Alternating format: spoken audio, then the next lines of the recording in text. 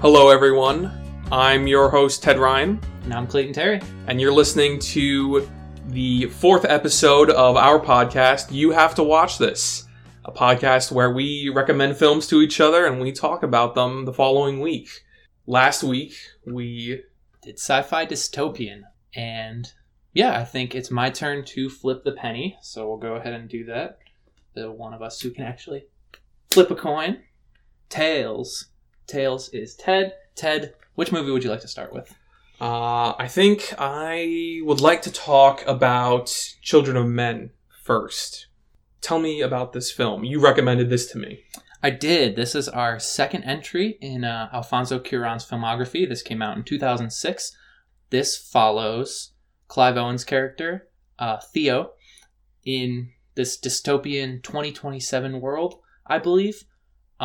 He started out as a political activist, but now he's kind of cynical about the world because for the last 18 years, not a single baby has been born. People don't know what this cause of infertility is, but it leads to basically every major country in the world falling apart except for England. So the film has a lot to say about the rights of immigrants and foreign policy and gender roles, which leaves me feeling like the movie is just as relevant now as it was 13 years ago. It's one of my favorites of all time, but Ted, what did you think of it? So we went out to the Little Theater to go and see a showing of this. It was my first time seeing it, and I really enjoyed it. Though, again, I wasn't sold on the film from the get-go, but it did take a while. Yeah. I would say maybe halfway through the first act, I was hooked, I guess. But the first 20 minutes or so, I didn't really enjoy. Yeah, this film is interesting. It's definitely, the more I think about it, the more I enjoy it. It's a very bleak film. It's very, like we said, dystopian, very apocalyptic. But not in the way that you normally see. When you hear those terms, you think kind of Mad Max, kind of, I guess more post-apocalyptic. But in this, the apocalypse is slowly encroaching, and humanity is hopeless to stop its coming. And this kind of this bleak, dour tone permeates every single aspect of the film, and I really enjoyed it. Some of it, they kind of spell out what is happening to you through exposition, but where the film really shines is its nonverbal world building and exposition, in the fact that you can really come to all the conclusions of the world on your own just by paying attention to the film. Yeah. And this infertility affects all walks of life, and you see it in every aspect of the society that they live in. It's inescapable, yet people still continue carrying through their normal lives in a modern Britain as if, not to say ignorance, but pretending as if nothing is happening. Yeah. And in doing so, they've allowed for a quasi, possibly fascist state to take over in this emergency situation. Upon second viewing, I was definitely made more aware of some of its exposition dumps.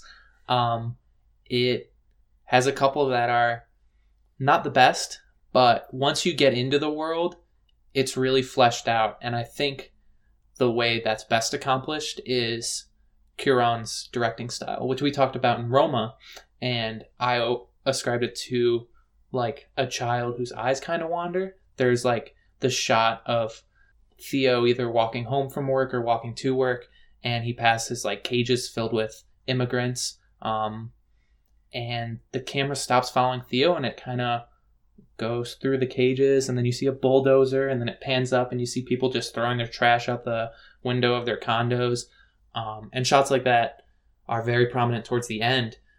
But I think that directing style is one of the reasons this is such a remarkable movie. Absolutely. There is a really strong visual style that I think beautiful in its ugliness is how I want to say it. The thing that was the first thing that blew me away about this film was the production design and the budget, or whatever I can imagine the budget to. This is a huge epic film with large sets and tons of extras in costume, and it's a very muddy film, and it's very, again, very bleak in terms of the story, but also bleak in terms of the visuals presented. And the film uses like touches of color so sparingly that it reinforces that kind of apocalyptic vibe. I mentioned earlier that the first 20 minutes I didn't really care for. I think the moment that I was invested in the film was when Theo visited his cousin in the Ark of the Arts. Yes. Where you have the Court of the Crimson King song playing, and he's driven through this kind of walled noble estate. And you see how the upper class is living in this apocalypse. And then you see him kind of wandering the halls of the Ark of the Arts, where people are preserving famous works of art for whatever comes after humanity. And there's just really impressive visuals and really a grand scope in these scenes. And that I love films where it's like you're stepping into a fully realized world that has already existed and you're only now just stepping into. For some reason, the like destruction of art or the kind of selfish collection of art makes me so much more angry than like murder or something in films. And I don't know why, but it's just like they address this directly, the idea that this one lone rich man is going to be the only one to enjoy this art for the next 20, 30 years, and then no one's going to enjoy it. And I found that to be one of the most frustrating parts about this idea of humans only getting one generation left. You're not alone in thinking that, and I'm glad you brought that up, because that is, in a way, an ongoing debate in the art history community. Yeah. You know, a lot of things we see in museums, especially archaeology museums, comes from, you know, the 1800s to early 1900s, you know, where, you know, after colonialism, but kind of the scramble for Africa and the scramble for, you know, archaeological goods. And you see a lot of famous works of art and stuff appropriated from cultures. And now in this 21st century world, we have a question of, should this art be returned to its original place? However, I would argue that in the state of this world, that's not really an option, because through some more heavy-handed dialogue, we see, or heavy-handed world building, we see that the rest of the world is in flames or in radioactive ruins. Yeah. So, yes, in a way, the gated, wealthy community does have this to themselves, but it might be lost to time forever if they didn't do that. Yeah. But I mean, humanity's going to be lost to time forever soon. So I see the argument you're making, but it's hard, and it's just one of the many really difficult questions I find that this movie poses. It's probably one of the minor ones, to be honest. We are talking about it way more than the film actually does. It's like a 2-minute long scene, tops. I think it's important to both of us, so that's why. But we can move on. The next scene that is just remarkable. If you know anything about this movie, you probably have seen this scene, and that's where they're driving, the long take where they're driving in the car and then they get ambushed. Ted, I know you had said that you had seen this scene before, but how did it work for you in the context of the movie? I did see the scene ahead of time, and with the added context, I don't know if I would say I was more invested, but I think I was more intrigued to see how the scene would end and what would happen right after it. And I didn't really care for Julianne Moore's character. We should say we're going to get into spoilers now, so... Sadly, I guess. Not really sadly, I didn't really care for her. I liked her. She is killed in this scene. Yeah. And it's kind of the not so much the kickoff to the adventure that the quest that the heroes go on, but it's definitely the point of no return. Definitely the gatekeeper or the guardian. We've talked about how epic this film is in terms of its scope. This scene does a great job in using the one take or the long shot or however you want to call it in its best form, where in which you have an epic story and you have an epic scene you want to tell, and through clever camera movement and editing and special effects, you have this long, prolonged scene that accomplishes an emotion that you wouldn't get if it was edited in a typical action scene. Definitely. I think that's one of the strongest aspects of Alfonso Cuarón. We talked about it in Roma. It comes up again here, and I know you especially don't think long take automatically means you have a good shot, but it just leaves me speechless, some of the long takes that they have in this movie. And we'll get to some other ones, but I think that one is probably my favorite long take. Since we're already in spoilers, later on in the film, there is a very lengthy long take. That is a prolonged battle through an urban city street and an apartment complex. And it's just when you think it's going to end, it keeps going and going. And it just, the amount of people involved and breathtaking. And I'm wondering, like, how long did this take to pull off? I know. It's great to see filmmakers at the top of their game and the top of their craft being able to pull off something like that. It's like the Olympics for filmmaking. Honestly, and I want to come back to that because that last 30 minutes is incredible, but I don't want to skip over a lot of the stuff we see in Act 2.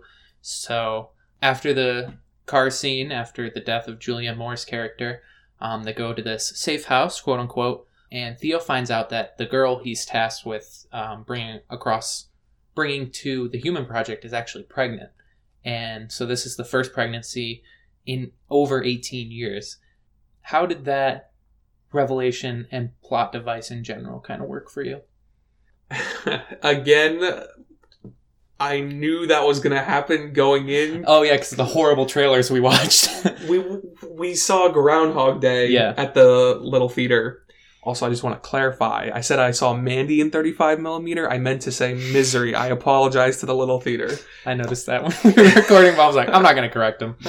I felt really bad while listening to episode 3, so I had to get it off my chest. I can move on in my life. I'm going to edit it out. I'm kidding. So I knew going into it that she was going to be carrying the first baby in a generation. What surprised me, however, is how I really came to love that character. Yes. I'm not familiar with the actress, but she gives a really endearing performance that I guess I would describe as almost like a little sister in a way, she's very personable, very friendly. She realizes the seriousness of the burden she's carrying, and what it means to everyone. And she gives a really strong, impassioned performance as the Virgin Mary, almost the new Mary of the next generation of humanity. Mm-hmm. She didn't ask for this burden. You know what I mean? Like, from what we know from her character, she'd probably prefer not to have had this. Once she gets more later into the pregnancy, you see that she does have this attachment to her baby. But yeah, I think the exploration of that character is super interesting. I think my favorite part about this film is that both her and the protagonist Theo are normal people that have been thrust into this adventure. Definitely. And they have no choice but to go onto it. And, they may be scared or afraid, but their resolve never falters. And they are committed to... They're not committed to saving humanity, but to saving and helping each other. Yeah. It's their friendship that gets them through and, in a way, saves humanity. And they're also, really smart and competent characters. Right. When Theo realizes that Chiwetel Ejiofor's character was responsible for the death of Julianne Moore's character, and they decide to leave this safe house. He pulls out, I don't know what it is, but the battery, something connected to the battery of the car to just like slow them down a little bit. And it's like, this character has had to do that before. As well as the car keys in the ignition. Yeah. I have never seen that in a film, and that felt like a video game sequence to me. I was on the second time watching, I was like, this almost feels like a video game. Are you familiar with The Last of Us? No, but Ethan's played through it, and he said that this movie does it better. But I was making that connection from what I have seen of The Last of Us. Definitely. It's that whole sequence is... I wasn't crazy about The Last of Us, but it is a pretty good game. It just wasn't for me. Yeah. And that whole sequence is filmed with the character Theo crouch walking behind waist high cover and interacting with things one at a time. So it's very much Last of Us-esque for people who've played that game. Definitely. So then we move past that scene. Do we want to talk about the sequence with Michael Caine's character or him at all? We should talk about him. In my opinion, he's the weakest part of this film. He is kind of the kooky friend of Theo. He's a retired political cartoonist who is a marijuana enthusiast. Yeah, he's kind of the comic relief in the first two acts of the film. Mm-hmm. Though I found him very grating and I didn't really enjoy him at all.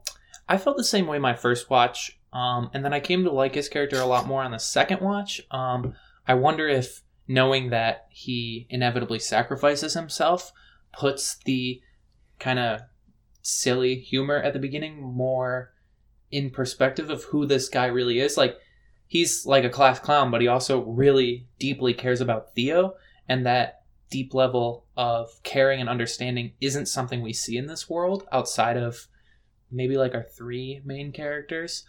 So I really appreciated that aspect of his character and performance. Maybe my opinion will change on a rewatch. Yeah. I did enjoy when a pivotal moment where right after Theo escapes with the girl Key, they go to a safe house to hide from the Human Project. No, they hide from the Uprising. The Uprising. I don't know if that's what their name technically is, but a not a terrorist sort of a terrorist organization. And they come to Michael Caine's house to hide and rest and refuel on supplies, basically. And the terrorists catch up to them, and he kind of stalls for time to allow them a window of opportunity to escape. And that did get some emotion out of me. And I think that maybe not redeemed the character, but I definitely appreciated the character more after that. Definitely. So, skipping ahead a little bit, they eventually make it to this refugee camp where it's on the coast.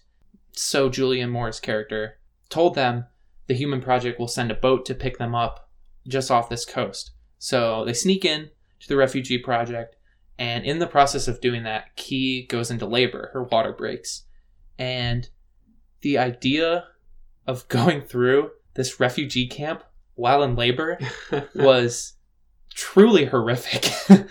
But that tension builds and builds and builds up to another long take of Theo delivering Key's baby. And man, this scene and then another scene that we'll talk about in a couple minutes both just build so much emotion and then do an incredible job of just like release. You know what I mean? This film has some of the best comic relief that I've ever seen in a movie. Yeah. Because it's used so sparingly so that when it is used, it just provides that wonderful sense of relief. Yeah. I mean, I agree, but I'm not even talking about comedic relief necessarily. More just like, you know something bad's coming and this dread that washes over you. Things don't necessarily work out. Well, in the two examples I'm thinking of, they do. But just the reaching of that climax emotionally and then kind of the come down from that. Both of these scenes made me cry, and Oh, it's so good. The other scene that I can remember that had a similar effect like that was right after they escape from the terrorist hideout. They get into a car that doesn't turn on. Yes, and you can see him in the background being chased. Yes, so Theo is basically running and pushing a car down a hill while the antagonists are running up to him and catching up to him. Yeah. And first off, it's like you never see a car fail to start in it's sort of an action film kind of trope, yeah. Yeah, like I never knew that could be so compelling. Yeah. As well as funny in a strange way at the same time. It's like it's almost like nervous laughter. Right, it's like, oh geez, it's you don't know what's going to happen because you've never seen anything like that in film. Yeah, and they can't just shoot at the car because they don't want to kill the first person to be pregnant in 18 years. So, like, if they were just shooting at the car, our main character's not going to get killed by a stray bullet. But when they're chasing and the one guy speeds up and gets to the point where his gun's, like, against the head, and he's like, I have a clear shot, can I shoot him? And then he luckily kicks him out with the door. I feel like there are other ways to frame these scenes that wouldn't be as compelling. But when you have someone as talented and as on the top of their game as Alfonso Cuarón, like you were saying, just every scene is just filled with so much emotion and effort and is so intentional. I love it. So going past the birth scene, we then move into kind of this refugee camp gets overtaken by Luke and some of the other members of this quote-unquote uprising, and we see Key and Theo, as well as another refugee that they befriended, navigate this war scene, basically. Ted, I know you're not crazy about war movies, but how did the directing and the cinematography combined with the emotions of the story and characters, how did that all kind of mesh for you? I am not a fan of war films in the way that they glorify violence and the soldier in participation of that violence. I did not have that feeling with this film because our protagonists are very much civilian bystanders in this war zone. And I really enjoyed that because it felt like a new perspective on violence. There are many scenes where they have to mingle their way through crowds of militant soldiers, and or avoid being noticed. The film does show a lot of civilian casualties in that violence, but I think it could have gone a step further. Further than the shot of the basically shot from Roma, where the main characters run down a street and then the camera holds on like a mother holding her dying son. I wanted to see more of that. Yeah. That's what I responded to the most, and it felt like at times where we were just following the characters, it almost felt like it was sanitizing the violence. There's a shot where there's several times where there's gunfire being shot at in every direction, and Theo runs out and takes cover behind another thing. It happened, I think, one too many times where it kind of annoyed me, and I was like, you're kind of at the limits of my suspension of disbelief, and that long take where he's, that long stretch of road, I felt it was very clean. Like there's rubble and debris everywhere, but there's no bodies anywhere. The city was overtaken within, I want to say, 10 to 30 minutes of them leaving the kind of hostel where Key gives birth. So maybe ascribe it to that this is all playing out in real time. But I do kind of see what you're saying. I mean, our main character does get shot at some point in this sequence, and we see someone else get shot because blood splatters on the camera, and they leave it for a majority of this long take, which incredible. Yeah. That wasn't done intentionally, but Alfonso Cuarón wanted to keep it in, and Emmanuel Lubezki, how do you say his name? The non-Roger Deakins cinematographer. You're asking the wrong guy. Emmanuel Lubezki. Even when I'm looking at it, I can't say it. He's incredible. And the two of them together, man, it's just so good. But this kind of war scene naturally builds into Theo reuniting with Key, who was taken by Luke and the other members of this uprising, and her baby. And as he's leading her out of this war hotel,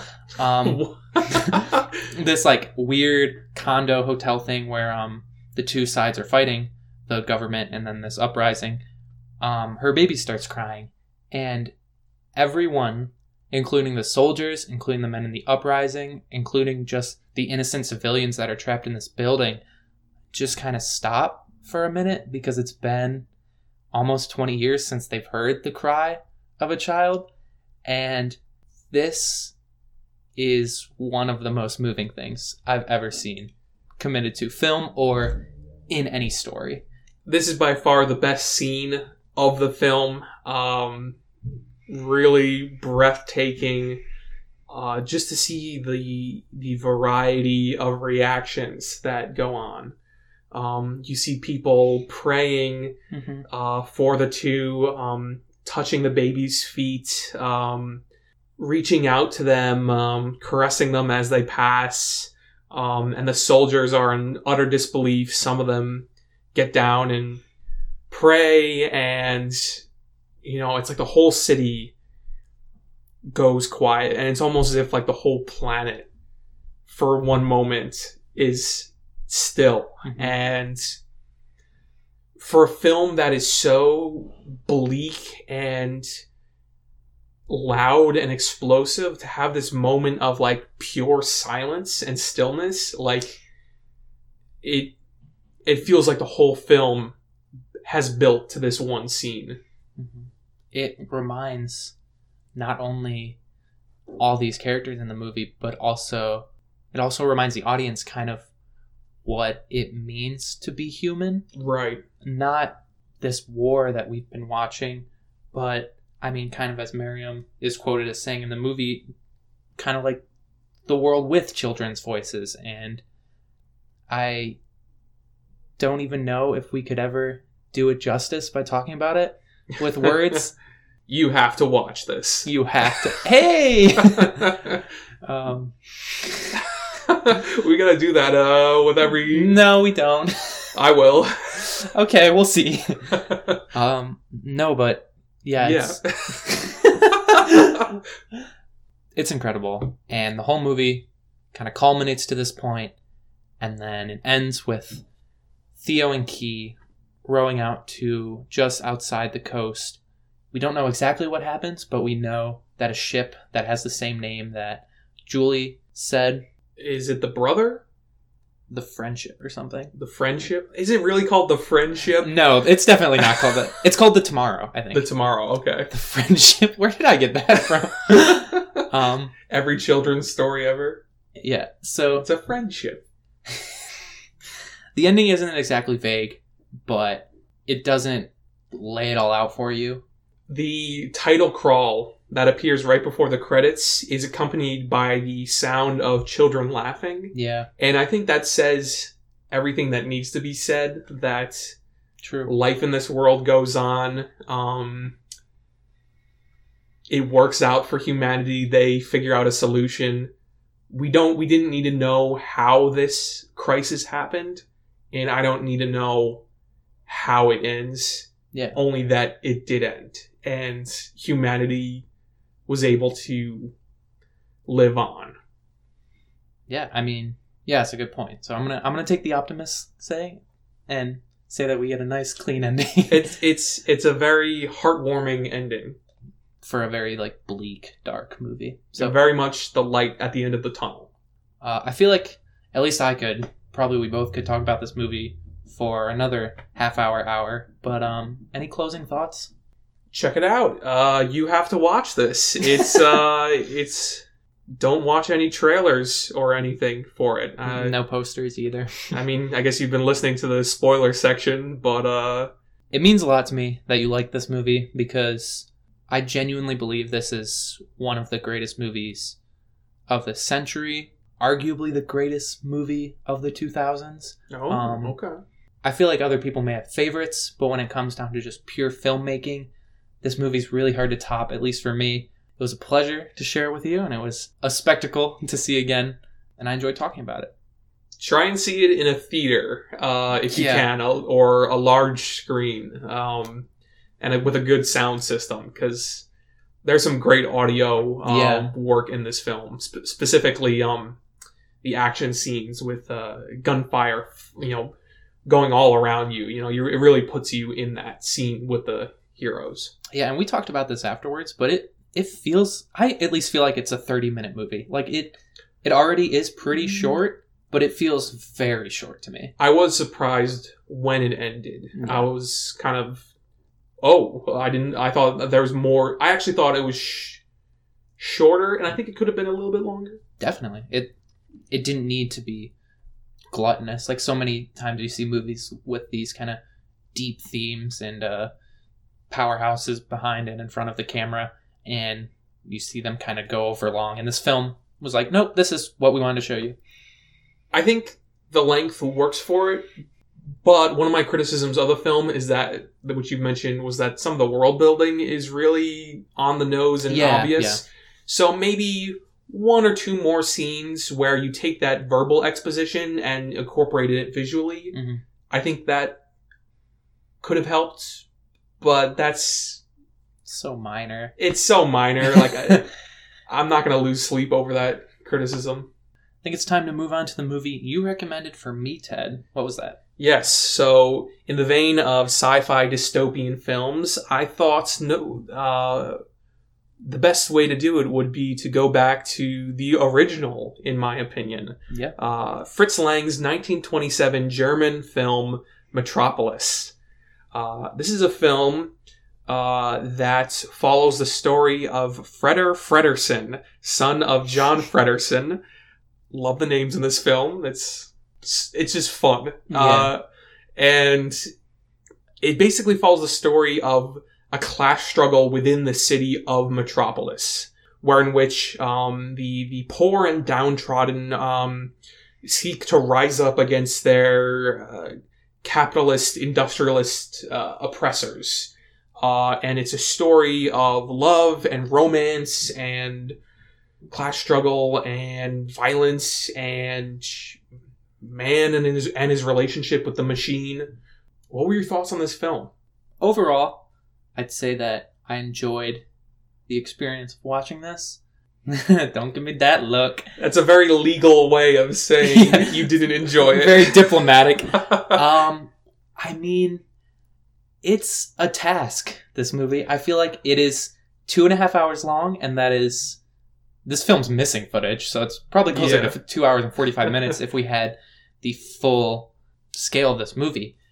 It's hard for me to criticize it because its influence is so obvious. Mm-hmm. And it's also of another era that I don't have enough experience with. Of silent films, I've only seen a handful, and I can only think of one that I genuinely enjoyed. Do you mind sharing? Yeah, it's Charlie Chaplin's The Kid. Oh, okay. Yeah, I watched it when I should have been doing work at a place of employment that will remain unnamed. Dairy Queen? I've never worked at Dairy Queen. But yeah, that movie it's funny, obviously, because it's Charlie Chaplin, but it also has a really good heart, and I feel like both of those things were still conveyed in modern times. Charlie Chaplin basically adopts a kid. Are you modern? We're here to talk about Metropolis. You asked me about it. I asked you about one film, not his entire filmography. I didn't. Okay, fine. We'll stop it there. Tell me about Metropolis. Well, I watched this film as part of a class called From the Machine Aesthetic to the Cyborg Age. And it looked at art and society and culture as it progressed from the late 1800s to modern times. Specifically, the industrialization of the world and how artists reacted to it. This film comes out of a period of extreme political turmoil. specifically the Weimar Republic in Germany during the Great Depression. From American perspectives, was terrible, but it was significantly worse, like 100 times over in Germany after World War One. I think one of the reasons why I love this film is that it really provides that lens into the struggles that people were experiencing. Much like other films that we've discussed, I really enjoy the epic scope of this film. Yeah. Everything about this film is big. You know, the city that the metropolis itself is really a character onto itself.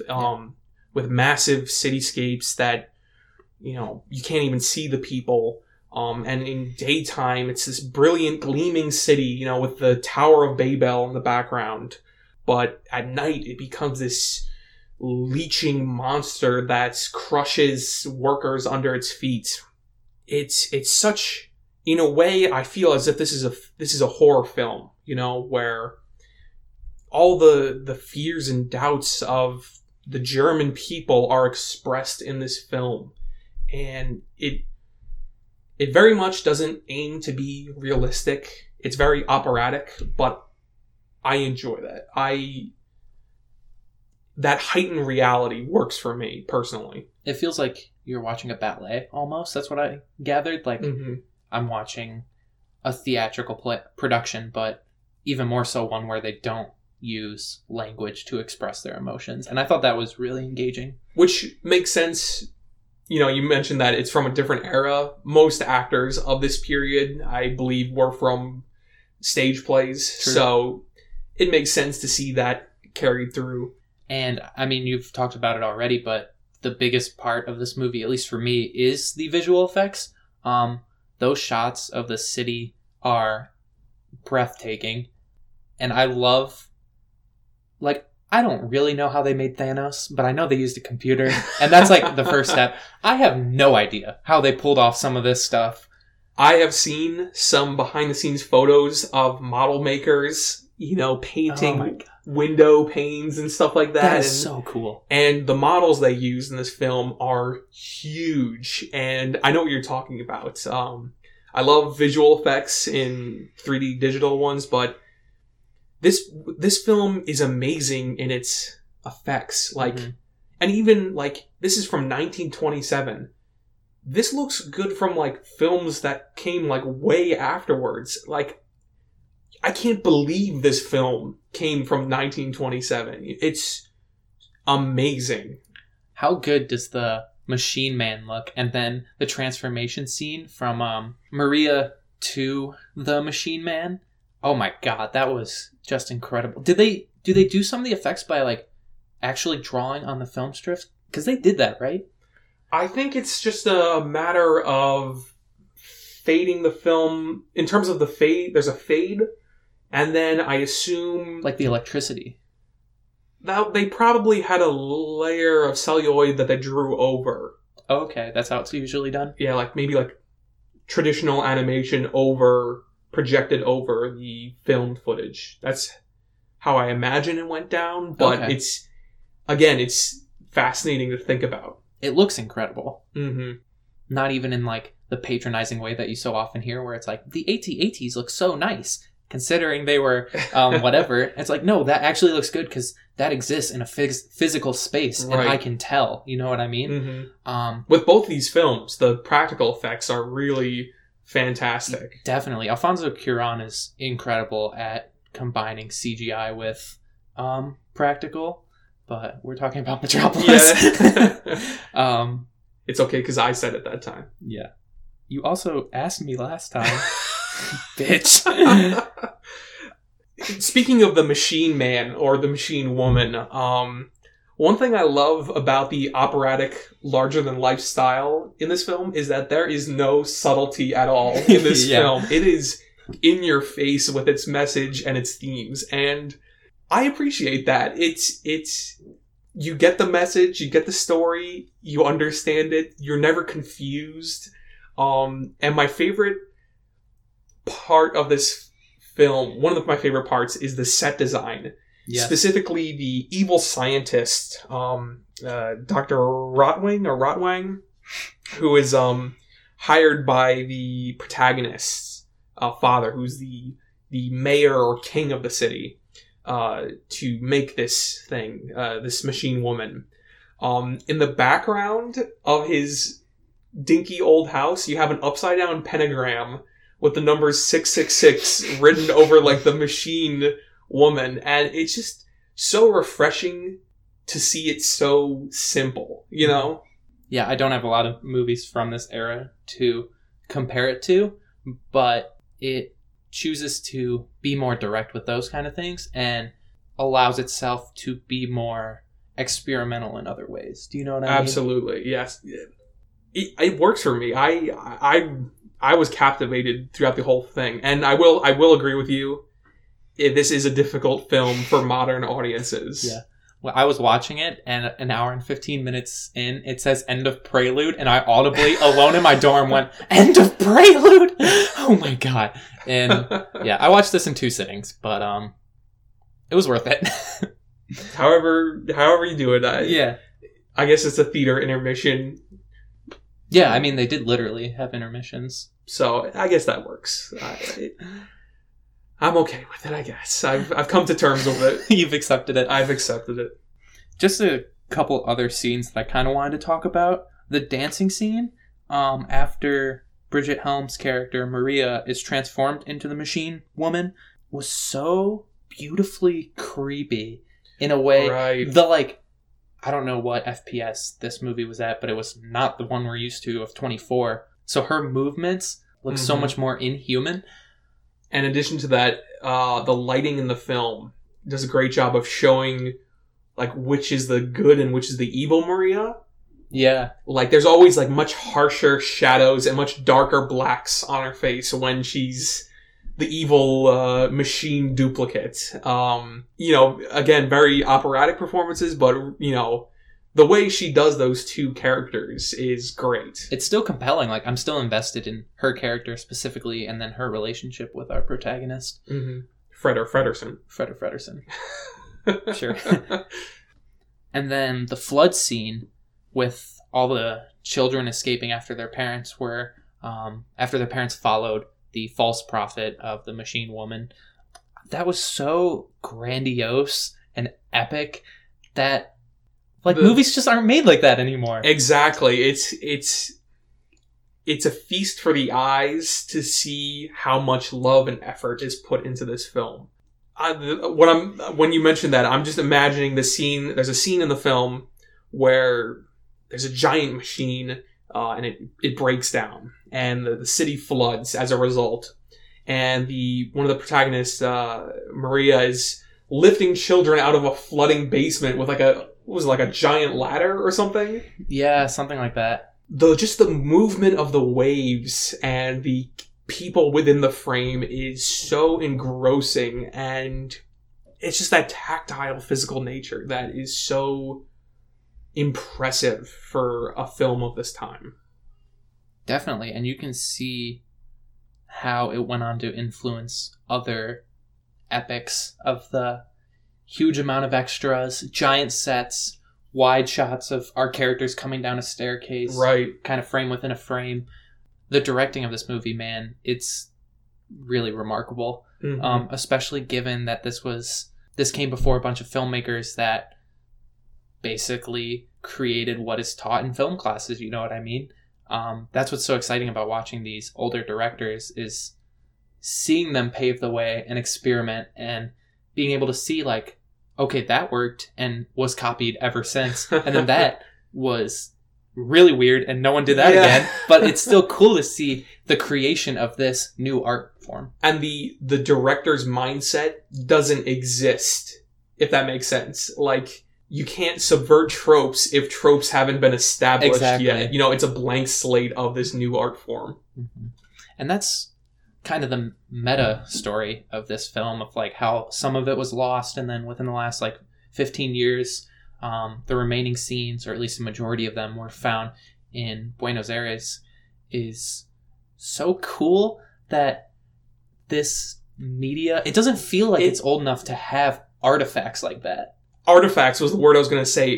There's a magical quality to the film based on the nature of it being kind of a lost film that's been restored. Mm-hmm. You know, it's this fascinating film that was ahead of its time, that wasn't particularly appreciated by general audiences, but had grown in the time since it was released. And I can't really... It's hard for me to put my love for this film into words. It's hard to talk about, and much like Roma, it demands to be experienced.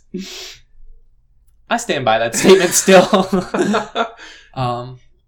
And I don't entirely disagree. I think we covered everything that I wanted to discuss. This is a great film that is a true piece of Western history. Definitely. I can't think of any greater film that is an encapsulation of the times and the struggles that people were experiencing in this era. This really puts you back there, and really, it is a fantastical reality, but it is a reality nonetheless. And it is breathtaking. Definitely. I mean, I feel like this film has such remarkable directing and visual effects and practical effects, as well as its influence on sci-fi, as well as just the culture in general and films to come after it, that anyone who loves films or loves sci-fi has to see this. I don't think this is a movie after watching that you're going to revisit once a year. No, I wouldn't say so. But it's a classic piece of artwork that anyone who appreciates the medium, and where it was kind of conceived should be sure to check out. I think even though it may not be palatable to modern audiences, I think there's something for everyone in this film to appreciate. Yeah. Because it doesn't just accomplish one thing. There's a lot going on. Yeah, it's definitely long enough to tick a lot of boxes. But no, I think this is another week where we mostly enjoyed each other's picks, which is nice. Ted, we decided our next genre would be horror because, you know, we've had a lot of heavy topics, so we figured we would go with something light with horror. What am I going to be watching next week? Well, I have 3 films. Oh, no. That I all equally would like to discuss. 2 more than one other. I don't want me to pick, so just eliminate the one you don't want to talk about. Okay. Bring it down to 2. I'll bring it down to 2. So, the 2 films I would like to discuss that you choose from would be 1986 remake of The Fly, starring Jeff Goldblum, as well as Eraserhead by David Lynch. Shit, you're not making this easy. These are both films that Eraserhead is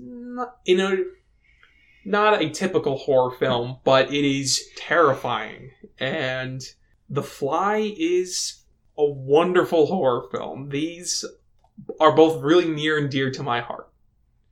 Okay, you're not... I was hoping this would be easier, but... Oh, man. I think I want to go with The Fly. Okay. Boom. Perfect. All right, so you're going to be watching The Fly. The original is also really good, but that's another story. What film am I going to be watching? So I joke that we have been watching a lot of heavier movies. Even though it is the category of horror, I wanted to pick one that's more fun and action-based. So I went with a film that I've mentioned to you before, the South Korean zombie movie, Train to Busan. Okay. So this is available on Netflix, and I would argue it's at least my favorite zombie movie of all time. I've heard good things about it. It's really well made and it's really fun. So, all right, I'm looking forward to it. I'm a fan of zombie films. Yeah. There can't help but have fun in a zombie film. And so. I think The Fly is going to be a really fun one to discuss as well. These are both fun horror films. Awesome. I almost went with a different one that isn't fun, but was it? No. Well, it was, but we're not going to say it right now. Okay. I was prepared to write it down, just like I did Children of Men. So. Yeah. Well, I didn't want to Didn't want to be too predictable. Okay. So those are our films for next week in the horror category. Ted, is there anywhere people can find your artwork? Yes, you can find my artwork at Ted Ryan Art at These Fine Times on Twitter. And you could see the podcast thumbnails for this podcast that you're listening to right now posted there. So if you'd like to see them in their full detail and glory, you can. As well as some schoolwork that I've posted recently. And see some artists and people that I follow. Cool. And as for me, I host 2 other podcasts. You got the Terry Talks podcast and Stories Worth Sharing. Hopefully by the release of this podcast, there will either be fresh content in both of those or soon to come episodes. So pretty excited about that. Ted, I really enjoyed talking about these 2 sci-fi movies with you this week. And I look forward to horror next week. As do I. Thank you for listening. Our intro song is Outro by Wolfpack. And we will see you next week. Bye.